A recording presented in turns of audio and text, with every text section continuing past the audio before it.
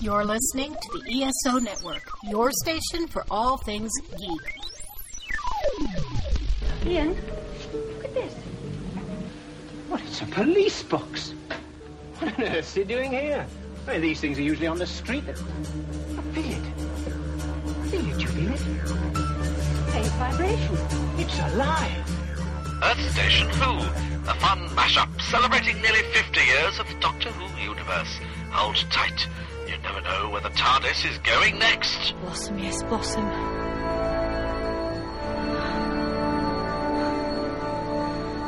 That's the only sad thing.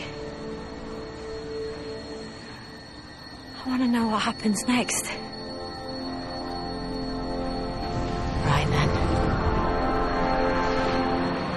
Doctor whoever I'm about to be. Tag. You're it.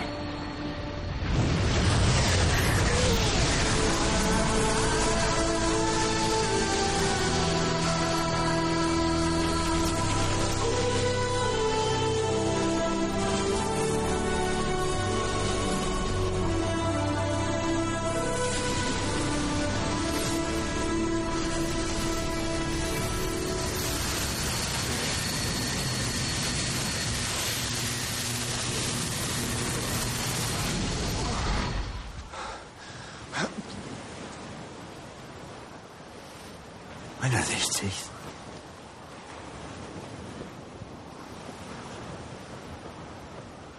What? What?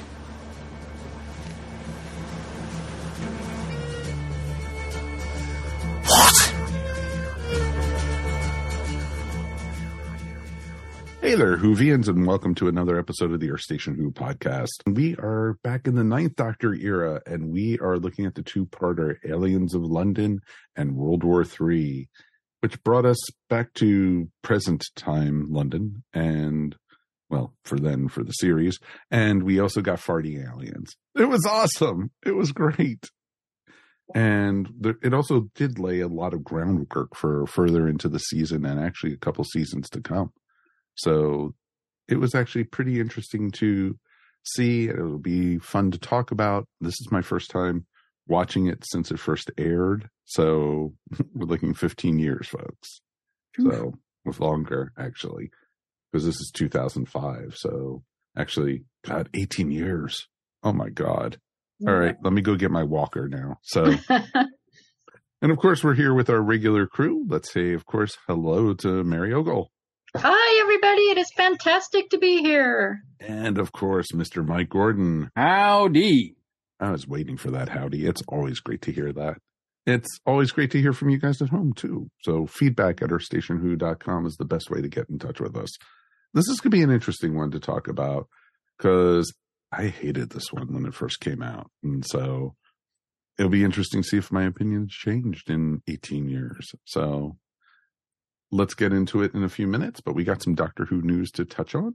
We've been getting a series of little shorts, like 30 seconds, that have been very cryptic and that they're putting out, giving hints about, what's happening on, that if we're going to get a trailer or what the new series is going to be about or the specials. I'm very curious. What about you? With you guys, have you been following them, or did you, try? I've watched them. I'm not enlightened by them. So your world is not a better place for it. Well, I don't know. Actually, I mean, the dialogue is in reverse, but if you go on YouTube and there's lots of versions to watch where it's been reversed back, so you can actually tell what they're saying. But they say so little that it doesn't really tell you anything about what's going on. They're just kind of fun little clips, little flashes.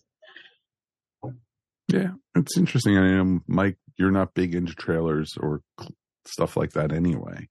Not really. No, I knew the only reason I watched one of them was because I thought, we're probably going to talk about this on the podcast. So, and I didn't know there was multiple ones. I just thought there was the one. So I just watched one of them. I can't even tell you. And it went by so fast. And I was just like, this does nothing for me. I mean, I'm already excited to see new Doctor Who. So the purpose of a trailer to get me excited to promote it is lost on me now anyway, because I'm already there. So I don't need anything else. But I am happy though. I mean, if this is creating some buzz, I mean, how cool is that for Doctor Who to be doing something to create some interest in people watching this season? I mean, that's a good thing. Oh, definitely. Yeah, that's unusual. Yeah, I mean, this seems to be like a coordinated effort, and I don't know. It'd be interesting to see behind the scenes. Is this coming from Russell? Is it coming from in his company, Bad Wolf? Is it coming from BBC? Is it coming from Disney? Is it coming I don't know how these are airing. If they're airing, where they're airing at. I think the one the link that you guys had posted on the Facebook page went to YouTube, I think. So I don't know. Well, they aired on the BBC. Gotcha. Yes. Okay. So they just broke in. Gotcha. So there seem to be BBC type promos, but yeah. I mean, anything that I remember. Although it seems kind of dated, because back when we're going to talk about going back in time and watching Doctor Who, but when Doctor Who was really was coming back and Russell T was in charge, internet games and promotional things were a thing that happened a lot. Go to the website and play this or link to this, or there'd be clues that you could go to this and Easter, stuff like that. You don't see that as much anymore. So I kind of find it interesting that it seems like this is a throwback to 18 years ago, where it's hey, the internet is a new thing. Let's click on stuff and make it fun. Yeah, it's very RTD to do something like this. Mm-hmm. Yeah. It kind of reminds me of over in watching Christmas Story when Ralphie had her little Orphan Annie decoder ring to figure out what the clues were. Yeah, I'm sure that there's supposed to be clues. Is that what it says when you when you play it backwards? Drink your Ovaltine? Yeah, mm-hmm, exactly. I mean, the whole thing about doing them in reverse. Well, she's gone back to a previous doctor, so I assume that's the whole reverse thing is going to be is a clue. Well, exactly. Exactly. I mean, don't ask me what it means. They do mention Gallifrey in the second one, I think. Yep, they do. Because, as we know, Gallifrey was destroyed for the 5 millionth time. By the Master this time. Yes, at the end of Flux, so... Mm-hmm.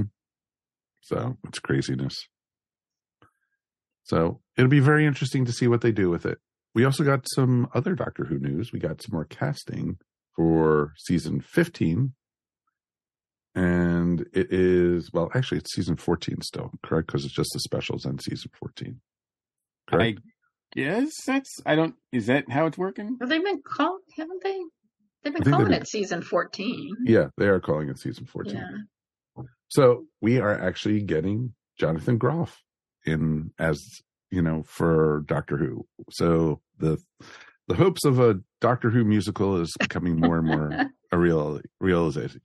We got Jinx Monsoon. We got Jonathan Groff. Mm-hmm.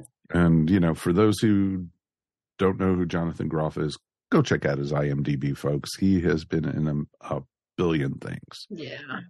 And on Broadway. Oh, very much so. He played a certain King of England in a very famous, recently, very, very famous musical featuring the American Civil War. The Revolution War. God, you can product of the American educational system. You can tell people. I'm a historian. You can tell people it was Hamilton. That's no big. Okay. That's no big secret. I know. Yes, he was in Hamilton, and he was in Hamilton. And for those people who didn't catch him on Broadway, he's in the version that you can see on Disney Plus. Well, that was filmed on Broadway, so yeah, but it was significantly after his run on there. So mm-hmm. They made it a point to get the original cast together again. So he's the one that kind of not invented, but created the role really and established mm-hmm. the role. Established the role. And So, yeah, and he's solid. And you know, whether or not the thing that I think is cool is that whether or not we actually do get a musical episode, which I'm not opposed to, because I think that could be really fun. But I like most of the people that I've heard cast that I recognize anyway, or even when I look at them and I'm like, okay, I didn't know them, but looking at what they've done, I'm like, this is, I wouldn't call it stunt casting, but the way that this is being cast, I'm like, well, there's a lot of interesting, we're going to see a lot of interesting actors play various roles in this, and that is a good thing. It's not just going to be people that you don't know, or you know, folks that are like cheap to get, you know, like, you know, this isn't, you know, I mean, I think it's been a while since, I always think that Doctor Who's one of Doctor Who's strength throughout the classic era and even the Russell T and Stephen Moffat era was that when you got secondary characters, no matter how small the role was, they were played by Shakespearean engaging actors, and colorful people as well, colorful characters as well. So I think we're seeing obviously a lot of diversity, which is surprising no one, and solid accomplished people wanting to do Doctor Who. Again, that's a great sign. Mm-hmm. I think it's pretty awesome. I think I'm loving the casting. I'm loving what I'm seeing for Doctor Who. It's actually getting me really excited for the specials and the next season. Because I can't remember the last time leading up to a season that we got this many like casting announcements. It was just like, oh, we'll just watch the episode and hey, look at that. I recognize that guy. Or, you know, maybe that's, you know, so, I mean, we're actually getting a steady stream seems like every week, or it seems like now every time we record every couple weeks, we have like one or two casting announcements that's being made about the season, which I think is really cool. That means that, you know, they're actually promoting it. Solid actors are interested in it. They're getting quality people. I mean, these are all good things, I think, about the series. Yeah, I mean, we usually don't get any announcements at all. Yeah, that's true. So I'm pretty happy about it. I mean, Neil Patrick Harris is a singer too. He's a Broadway guy. So. It's true. Yep, exactly. So you might have a singing celestial toy maker. Might be very fun to see. Yeah. Well, we don't know if Neil Patrick Harris is actually in. You've seen him in the top hat and the. You know, cane and everything. Very so much like a ringmaster. So maybe this is the circus series. Oh yeah. Well, very, very interesting. I mean, do we know that Neil Patrick Harris is in Ncuti's run? No, we don't know. Okay. No. Well, we don't know actually. Yeah. Right. We don't even know. We know he's in the specials, but we don't know which one of them. Right. Because most of the casting announcements we're getting now are past the specials, right? Well, we don't know if the specials are going to tie in any way to the next series. So, yeah, I mean, who knows? Yeah, I mean, and that's great. You know, I'm glad that, you know, I mean, they're not telling us who these people are playing, what's going. I mean, there's just, but we just know that there's solid actors participating in the new season with specials and season, and that's something exciting, I think. And hopefully there'll be some surprises too. Oh, I want to be surprised. Yes. I would love to see. That's the one thing I will say about the Jodie's Regeneration episode. There were some pretty decent surprises with casting and such in the stories. So Chibnall was able to I think maybe just because no one really cared what he was doing, so he was able to. Look, how many minutes are we into this? 18 minutes into the episode. That's actually too long for us. So, that's a pretty long time. That's got to be a record, right? Yeah, I mean, nobody really cared what he was doing, so I guess he was able to slip some really good surprises in for us because nobody really cared. So, no, just kidding. But you know, I mean, it is tough to do. We've seen other shows not really succeed at it very well. But they're usually able to keep a tighter lid on things, for Doctor Who productions. Cause there's been many times, even before Chibnall. I mean, Moffat threw a couple of, big ones in there too during his run. I remember. Mm-hmm. Very much so. Very, very much so. So I'll be very curious to see what happens. So fingers crossed. And, you know, here's the good things, my friends. Oh, yeah. Yep. Very much so. Looking forward to it. And we've got some great things ahead for you guys that'll hopefully keep you guys excited and coming back to the podcast. Please, please, please, please, please, please, please, please, please. Not that we beg for anything.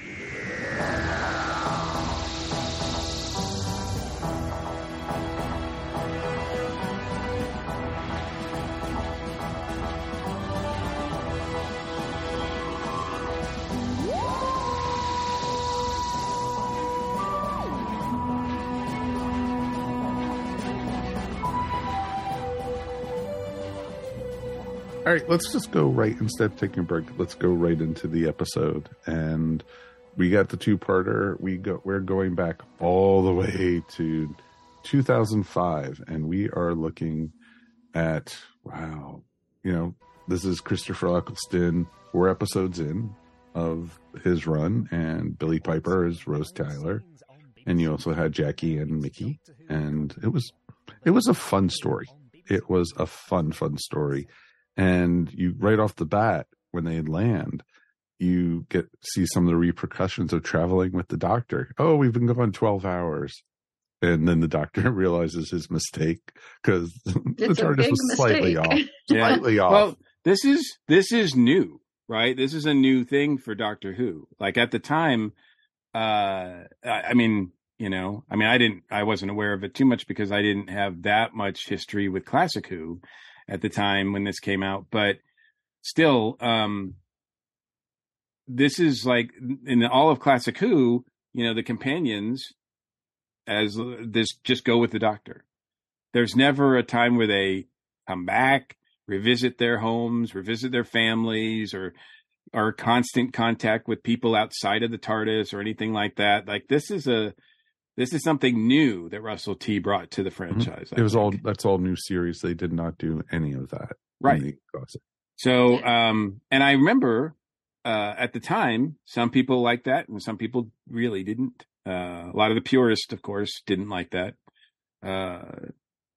And those people who were not really big fans. I mean, Jackie's not, you're not supposed to love her. She's supposed to be pretty annoying and everything. But although I do find her in this two-parter toned down compared to what she does later on.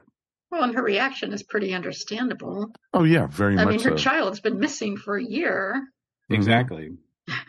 And poor Mickey was the one who was getting the blame for it. I'm sorry, I still can't watch him and like him. Oh, that was uncomfortable.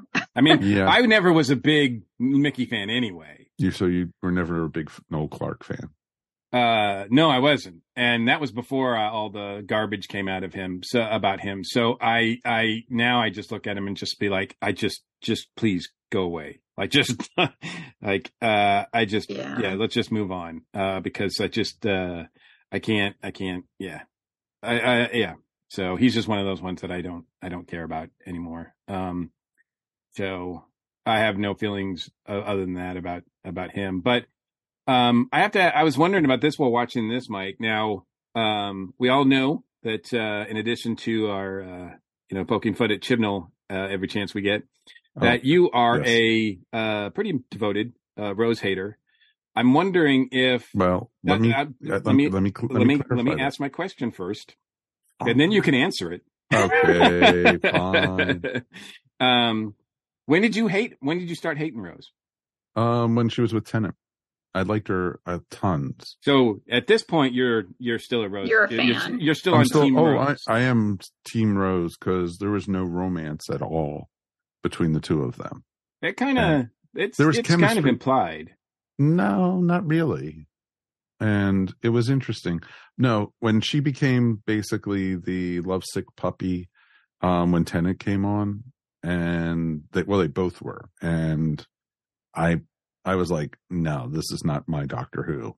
And this is not what I wanted out of Doctor Who. And that's when I started disliking Rose Tyler. And it almost seemed like in parts that she became more important to the story than the Doctor did. And, I never felt that with the Ninth Doctor. I thought the chemistry between Eccleston and Billie Piper were wonderful. I thought they were great together. And there's so many great stories yet to come in this season that we haven't gotten yet. And it's her character was, I thought for a New Age companion, this is exactly what I wanted, and I liked it a lot and everything. Yeah, I don't get a romance vibe from them. No, actually, not at all. I just sort of get a, kind of goofy best friends. Yeah, exactly. I And get because she even says, I mean, that's just me. yeah, because she even says when the mom, says, "Oh, so this is, are you in romance?" And they're both like, "Oh, no." Oh yeah, because they're not going to lie to themselves or each other, right? So they're not going to lie to other people or themselves. I think the seeds are here. I really do. I think Russell. I think that was Russell's plan all along, and I think he's just like the kid scrawling "Bad Wolf" on the TARDIS. I think that he's sowing the seeds this early for that. Well, no, I think it would have been different with a different actor. Like if Christopher Eccleston had not ever been there, if we had started with David Tennant, then I would probably feel more of a romance vibe. I think wonder, it has something to do with the chemistry between the actors. And that's something I don't know. I don't know if Russell did have that plan in mind. If he had, I mean, there's all that behind the scenes stuff that I'm not sure we'll ever really know exactly what happened. I mean, there's some rumors that Russell wanted David all along. So, no, yeah, he did. And that, I mean, he has said and that.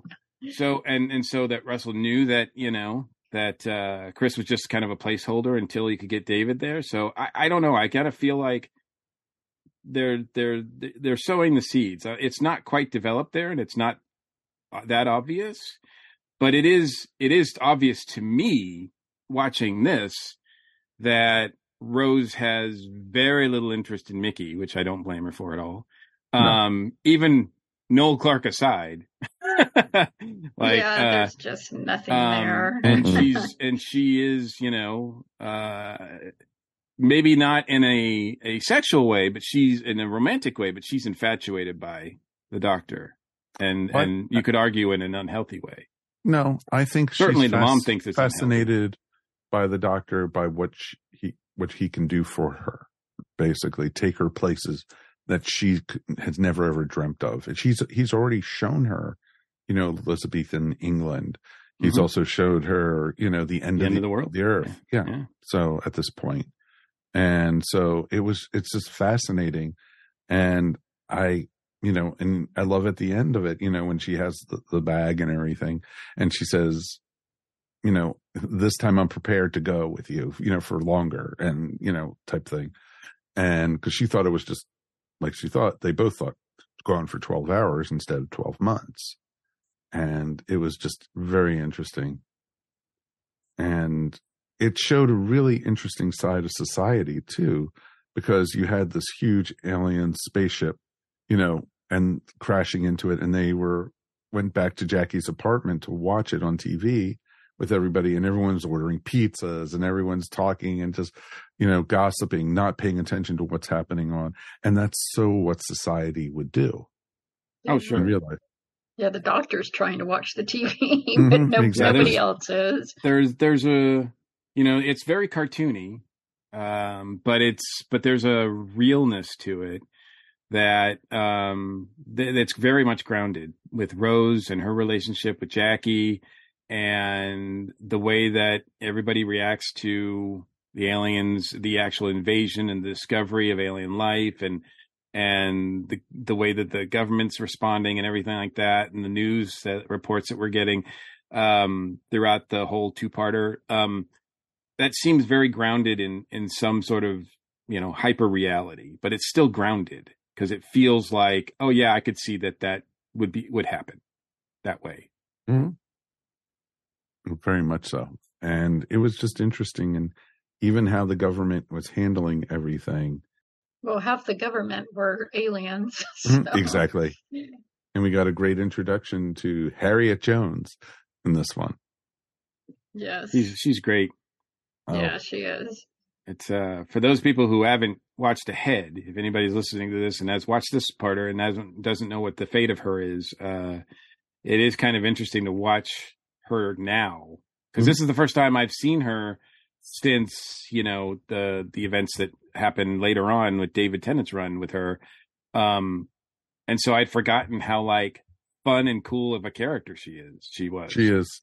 Well, she only appears in the 3 episodes. Right. And it was interesting too, because, you know, how the doctor at the end of it was like going, "Oh, Harriet Jones, the second golden age of the UK," you know, and everything. And it was just interesting. And then it all falls apart when the doctor goes, "She looks tired to you, doesn't she?" Yeah.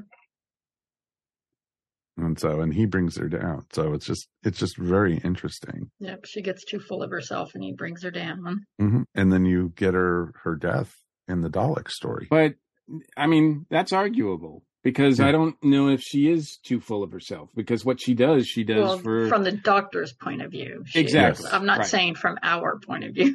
Right. She's very human, and she's very human in this. And there's one scene in particular where she and Rose are hiding from one of the chasing Slitheen that are after them, and they go into the Prime Minister's office, and they go into different parts of the room. Rose hides behind the desk first, and then behind the curtain, and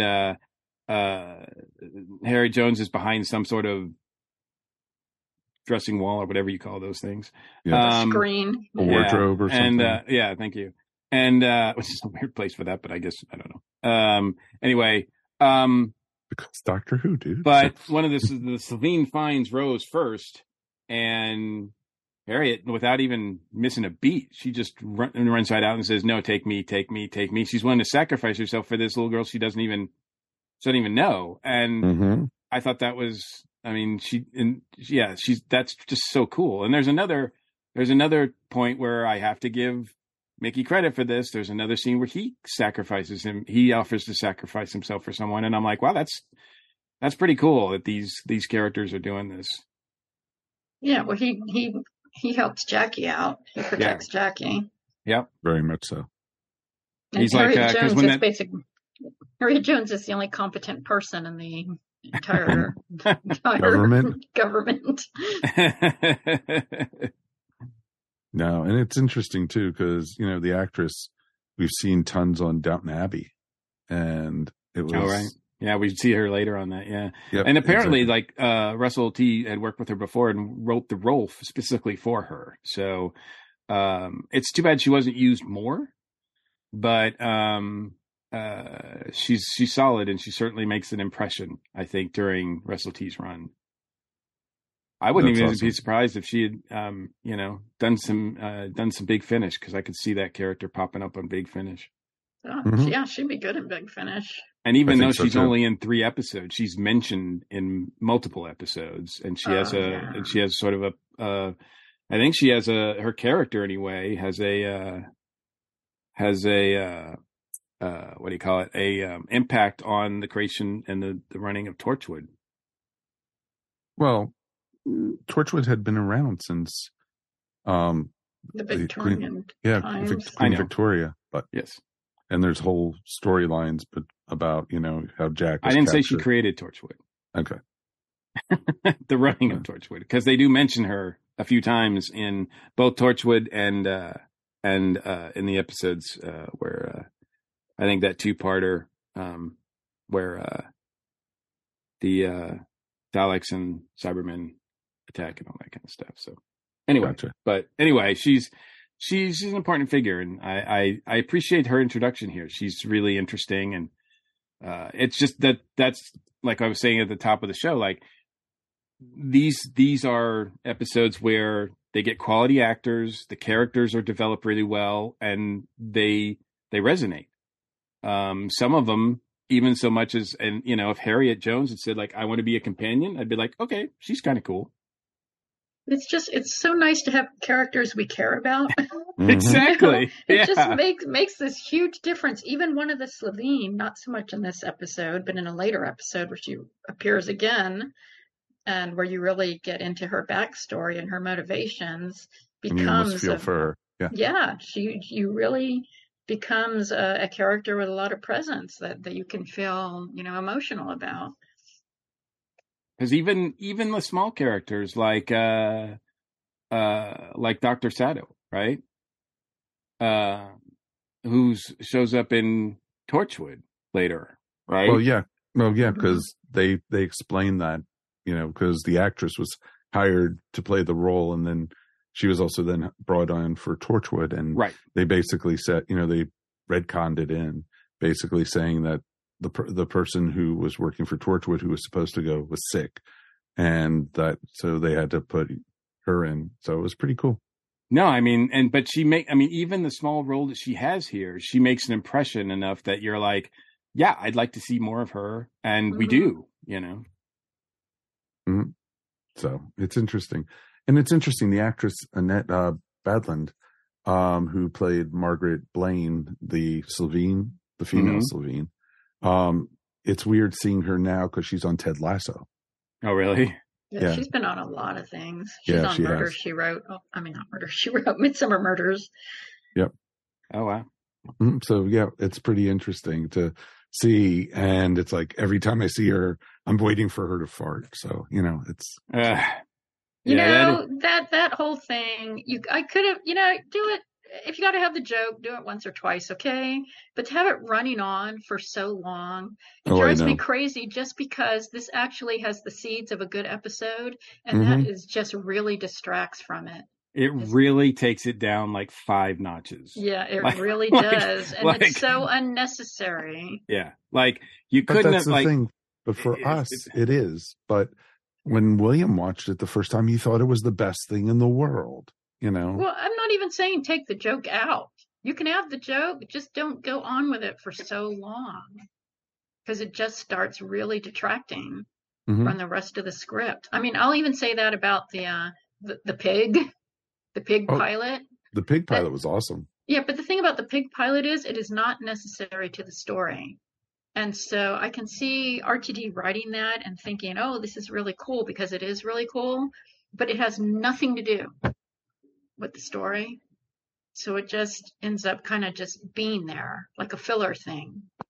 Yeah, and I must say, watching it this week in particular, with all the genetic the Guardians of the Galaxy experiences experiments and stuff that was going on with the new Guardians of the Galaxy movie, and also there's genetic manipulation of test animals in one of the most recent Titans episode, that I'm just like, this is a trend that I'm like not really in favor of. Like, could we and I know this was shot 18 years ago or whatever, but it's like, it just kind of came up at the same week. And I'm like, man, this is not really, as you're pointing out, man, it's not necessary. It could have just had an empty ship crash or something. Obviously the ship crashing and everything is supposed to happen, because that puts everything into motion, but exactly what they find there and all that kind of stuff didn't, because that, you're right, doesn't go anywhere. Because it's not like they ever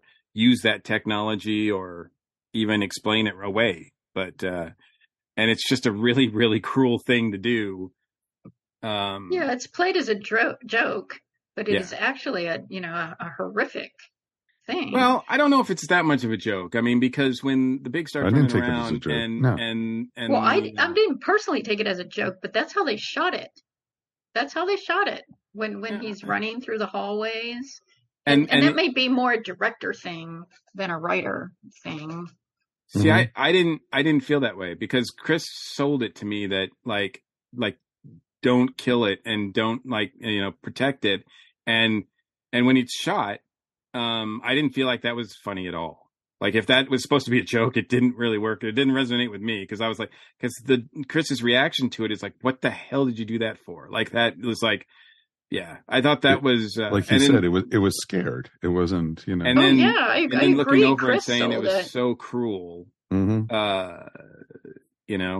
Everything involved with this thing is so cruel that it is.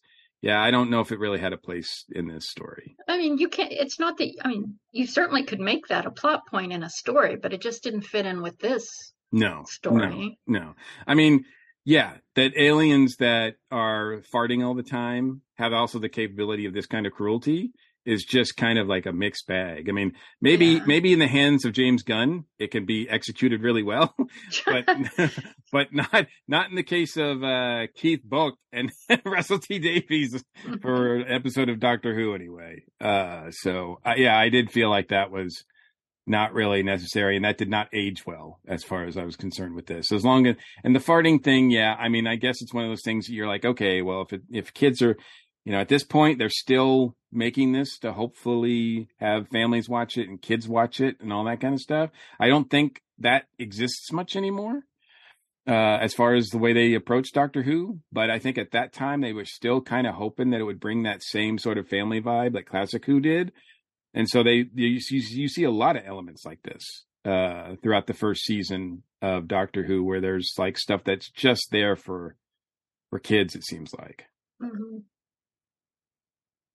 Yeah, well, I think if they had just, let it, made the joke, but not kept going on and on with it, it would have been fine. Yeah. But they just, it just starts to detract from the story. And that's why, we call it the Farting Aliens episode for a reason. Yeah. And that's, it's too bad because it's actually a better episode than. Oh, it's a completely better episode than it's I been remember. Tagged as. Yeah. But that's not what people remember about it. Now, and it's interesting too, because, when this new series came back, they had this character, I think his name was Clive, who was a Doctor Who, the Doctor expert. And he had all these pictures of the Doctor, and he was warning Rose about the Doctor. And Mickey had also found all this information about the Doctor on the internet and everything. And at the end of it, the Doctor gave Mickey this disc to erase him from the internet and, all the records. We don't know if he did it. I doubt he did it. I mean, they really run with that when Stephen Moffat comes along. Well, I was going to say the episode Love and Monsters kind of implies that they didn't. He didn't put the. Well, they didn't. Yeah, during RTD's era. No, it exactly. becomes a big plot point in 11's era. Exactly, because Linda. Yeah. So it was interesting that they did that. I did like the fact that this is the first time in New Who where we get a reference to UNIT. We don't really very much so. See them. You do see UNIT, like they're the ones blocking the audience. I mean, they don't even really identify as UNIT. Right, no. Exactly. That's what I meant. You don't really. It's not like you have you're introduced to any characters in UNIT. You or don't anything get a like brigadier that. or anything like that. Yeah, you just get a sort of a name mention, like, "Hey, it's UNIT," and that just allows the Doctor to gain access into the computer files. But I mean, apart from that, it's not really. It's just kind of. And I think Russell was at this point very concerned. I mean, I think he did he wanted to bring a lot of elements from Classic Who in, but he didn't want to use those as crutches. He didn't want to, next episode, of course, he's going to introduce a Dalek, but he did that very slowly and only sparingly. By the time Stephen Moffat is the showrunner, he's throwing it in every 5 minutes. Yeah, of course. yeah, but that's because he can. I can understand why RTD was concerned about bringing back older monsters and characters that people weren't going to know. Yeah, exactly. And it was interesting too because you got the Doctor. He's a well-known alien specialist, and all the alarms went off when they put in the name Doctor and TARDIS, and I love the scene though when the police cornered him and Rose, and of course Mickey runs off because he's a wuss, and I thought that scene was awesome, and the Doctor wasn't worried at all, and he says, "We're being arrested." He says, "No, we're being escorted," and I love that. Yeah, that was great. Or the scene where the Doctor was in, basically, when he was in Downing Street, and he walked into the room of soldiers, and they all just pointed the guns at it, and he just gives this one password, and they jump and follow him. So it's pretty awesome. Chris is amazing in this. He is his depiction of the Doctor, who, even though he's got some darkness behind him and has been through a lot. We find out later, of course. Actually, in the next episode, we find out a lot of the stuff that's on his shoulders. But up to this point, he's got a lot of darkness, and yet he's so excited, and his genuine excitement over the unknown is infectious, not only just to characters like Rose and other people in the series, but to us watching it as well. Yeah, he loves that. He loves a mystery. Yeah. I mean, you really almost get a lot. There's a lot of Sherlock Holmes parallels in Doctor Who, and you really get that, especially from Christopher Eccleston, who is kind of that kind of character. I mean, yeah, he's brilliant in this, and Billy Piper's good too. Oh yeah, I think you know, I mean, I think and I think you know, Jackie is pretty good too. I think you know, the only, you know, I'm not going to dwell on Noel, but I mean, yeah, we don't talk about Mickey. Right. No, we don't talk about Mickey. No, we don't talk about Mickey. But Camille does a great job as Jackie. I think, you know, she's I mean, great. sometimes I look back on her and I'm like, sometimes I didn't really care for her on the screen, but this is before I think she gets really cartoony later on. And I'm not saying it's a bad thing, because I think she still does a great job, but especially in that, you know, alternate Earth 2-parter with the Cybermen, she's like, I that's the Jackie I really don't like. But here she's still very grounded, and yeah, you definitely feel like, man, this woman's been through hell for the last year. She's very real. She's very human here, and it's easy to sympathize with her and see why she could legitimately hate the Doctor. Oh, absolutely. I mean, he basically kidnapped a child for a year. Mm-hmm. Exactly. And it's interesting because, you know, Rose is only 19. Yeah. And that's her baby still. Yeah. Oh, sure. And everything. So I actually found that relationship and that stuff that was going on in this 2-parter, and the sort of idea of how, you know, humanity would respond to first contact and whatnot. I found that more engaging than the actual Savine plot in this. I mean, yeah, the fact that they were farting all the time was really annoying. But even beyond that, it was ridiculous that, you know, the suits that they were wearing and they had to compress themselves. And I thought the effects, although for the time, I'm sure they were, you know, they were pretty good. But they don't hold up well, and I don't like the look of them at all. And so they don't really, they're not a race that I ever cared to see again. And yet we do get to see them again. At least one more time. Well, you get to see them also a lot in Sarah Jane Adventures. Oh boy. Yeah, we're going to be reviewing those eventually, folks. We'll get there. Oh, yes, we will. There's some dodgy CGI here, but it's not. I mean, for the time, this is still fine. 2005. It wasn't bad. Sure. Well, actually, some of the stuff, I like the effects of the spaceship. I thought that was awesome. I was going to say the spaceship crash and going in and wrecking into Big Ben and all that, I thought was done really well. You know, it seems like by the time they had the missile, blow up 10 Downing Street, it just looked, that was like, we ran out of money. So part of that is just, you can tell it's stock footage of an explosion. Yeah. You know, like it looks like it's from a TV program from the 70s. Or even when the missile was flying through, you know, over the ocean and everything.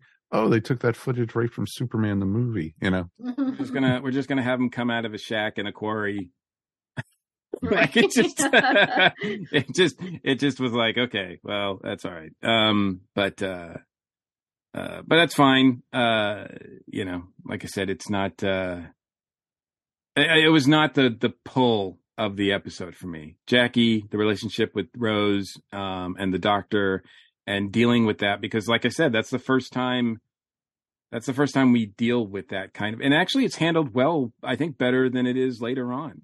Mm-hmm. With some of the other, because the other showrunners do it too, but I don't think they do it nearly as well. I mean, no. I love Stephen Moffat, but I don't think he really did that well, especially when it came to Clara and what's his name? Jenna Coleman. No, I know, and Peter Capaldi. But Clara, Danny Pink. Danny Pink. Oh, yeah. So, like that went nowhere. Yeah, no, and the fact horrible. that she was a teacher and all that kind of stuff like that. that really never worked for me. But the relationships here and her coming back and subsequently when she comes back and all that kind of stuff. And I think it really works. They tried to do it again the next season or whatever, 2 seasons with Martha, but I don't think it really works as well there either. No, well, yeah, Martha was just hampered from the beginning. Well, true, but then you also had Donna's family too. So, Donna, I think it works. I think Donna, it works pretty well. But I couldn't stand Donna's mother though. The thing about Donna's Martha mother is not likable. And the thing about Martha's family is that her sister and her mother were played by like amazing actresses. Like have gone on to do pretty amazing things, and yet they couldn't make them interesting in that season. So I think they only are in a couple of episodes though. So because Martha didn't have that much of a run.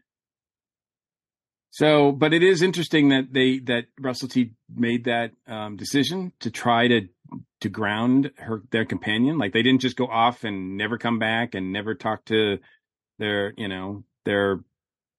close friends or whatever. And again, it's just like that's the way it happened in the classic series all the time.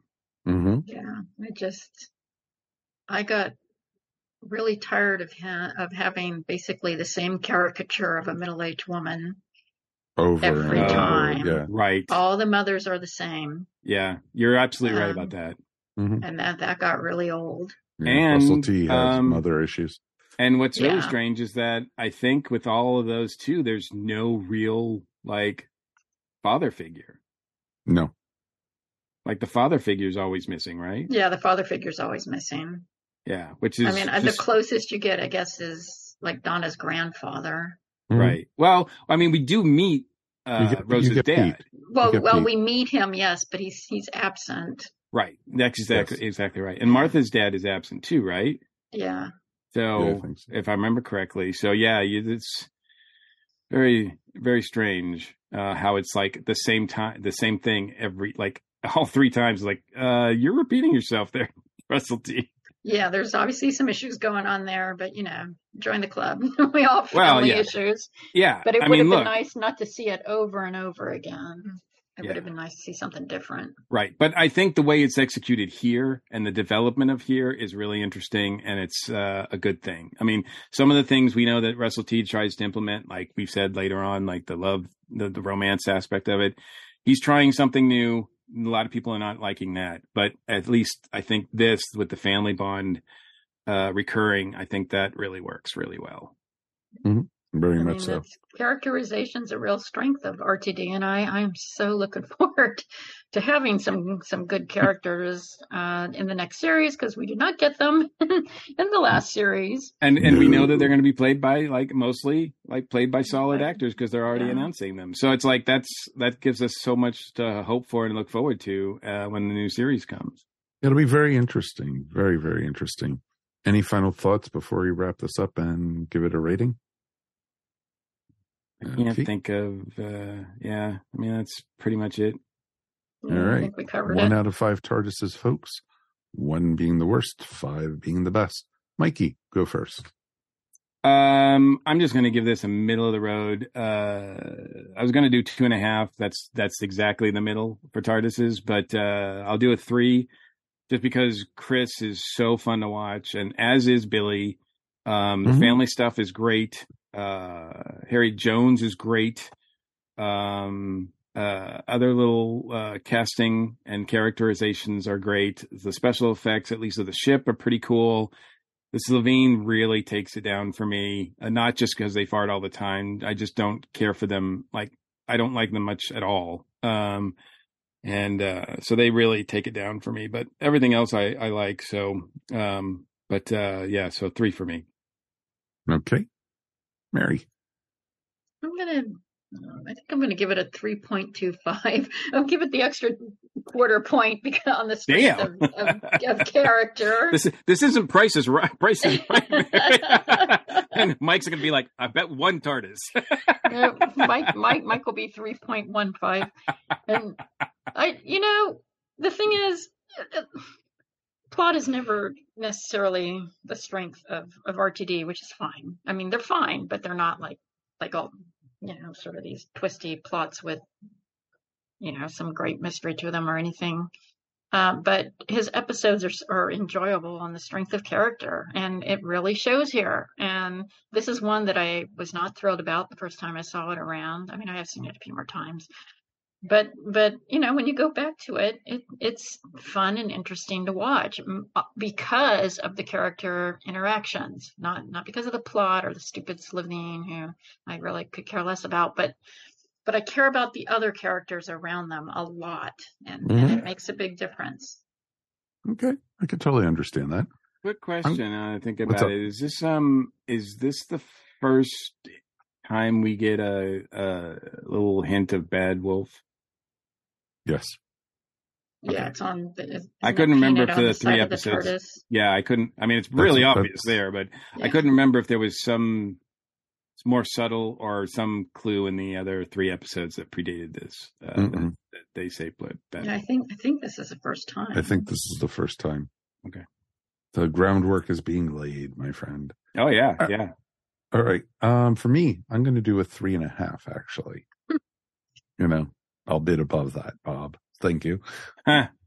So, I enjoyed it more than I thought I would. It moved very quickly. It didn't drag at all. There was no downtime in these. And, it's nice being able to watch these on HBO. So I was able to just watch back to back without, any stopping or anything. And it was fun. And it makes me realize how, like everyone's been saying, how great of a doctor Chris was. Chris was awesome. Billy was great. And I'll say that till my face is blue. And it was pretty awesome. Do that.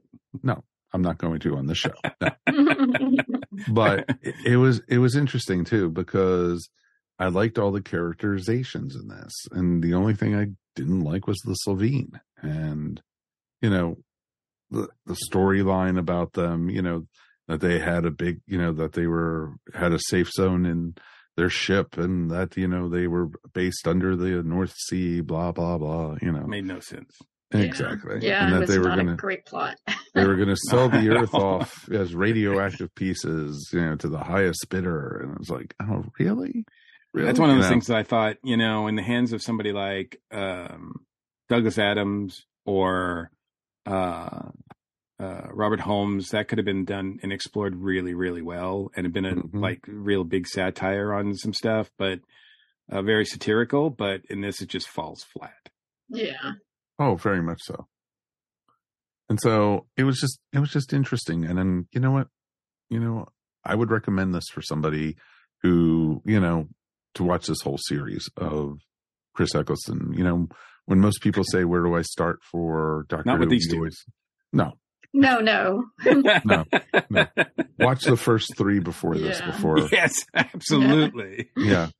And everything. And, well, a lot of this wouldn't make sense to somebody, because they reference, they with Jackie, she references the first episode. So does, Mickey and everything. And, and it's interesting too, because the doctor does ask Mickey to come along in this one at the end, and he turns him down. But, and I like, how they played it off of each other. Like, oh, when Rose asks him, and he's like, and the doctor goes, no, I don't want him on the ship and everything. And the doctor, actually had already done it, and it was pretty awesome. So, 3.5 stars for me. And, as a combined, I don't want to rate them individually. I'm not going to do that. No, it's no. This is the first time we get a real cliffhanger. And obviously it's clear by now that, instead of being episodic, Russell's going to, now it just seems like all the shows do it. But back then, it was still pretty rare for shows to connect and tell a 1-through storyline for a season. So Russell's doing some interesting things here that will, are ahead of its time, really. Yes and no. There were other shows that did. Sure, I didn't say there was no shows. Yeah, but there, because we had Lost at this point. We had other, shows like that. Yeah, one show. No, there were other ones, dude. There were a lot of other ones. So before we, get into total, semantics here, let's wrap it up. We definitely would love to hear from you guys. Please, feedback at ourstationwho.com is the best way to get in touch with us. If you have any news or anything that you want to talk about, speaking of news, we are going to be at Concaster Burris, and they've announced a new guest. That is right. Woo-hoo. Captain Jack himself. Yay. John Barrowman is going to be there. So watch out, folks. No one is safe. It's going to be a ton of fun.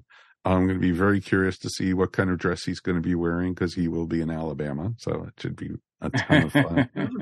He was pretty fabulous in Pensacola. Yes, he was. Yes, he was. And I hope he wears a dress with the Confederate flag.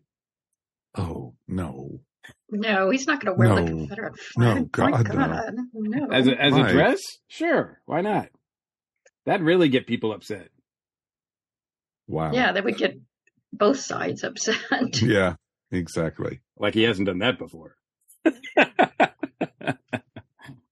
Well, okay. Well, that's going to wrap up the episode. If you want to find out more about Concaster Burris, check it out, concasterburris.com. And you know what? We will be there the whole weekend. We will have a table set up. Stop by, say howdy.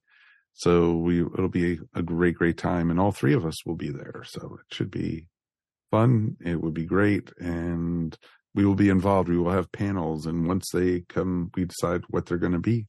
We will let you guys know what they're going to be. So we will be there throughout the weekend, and we will have swag. We will have postcards, and, just have Doctor Who talk between us as geeks. It'll be a great time for you guys to stop by. Until then, of course, my name's Mike Faber. We have Mr. Mike Gordon and Ms. Mary Ogle. Thank you, as always, for listening, and we will see you here next time on Earth Station Who. Peace, and we are done. And no, I'm not going to fart at the end, so it's okay. Yeah. That was the perfect opportunity. Exactly. You have been listening to Earth Station Who, a bi-weekly pop culture podcast dedicated to all things Doctor Who, featuring talents from across the universe. All topics on the show are the sole opinions of the individual and are used for entertainment value alone. You subscribe to our podcast up on iTunes, Stitcher, or follow our blog at www.esopodcast.com. You can also follow us up on Facebook, Twitter, or Google+. If you enjoyed the show, please leave feedback up on iTunes.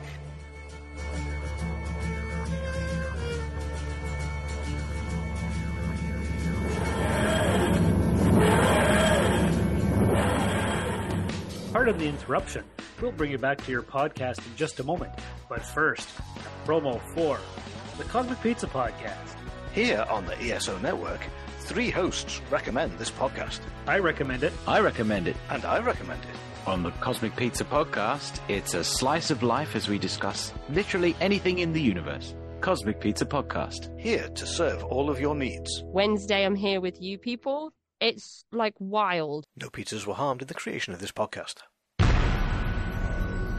This has been a broadcast of the ESO Network. Be part of the crew and help support our shows by donating to our ESO Patreon or by shopping at the TeePublic store, which can all be found at www.esonetwork.com. The ESO Network, your station for all things geek.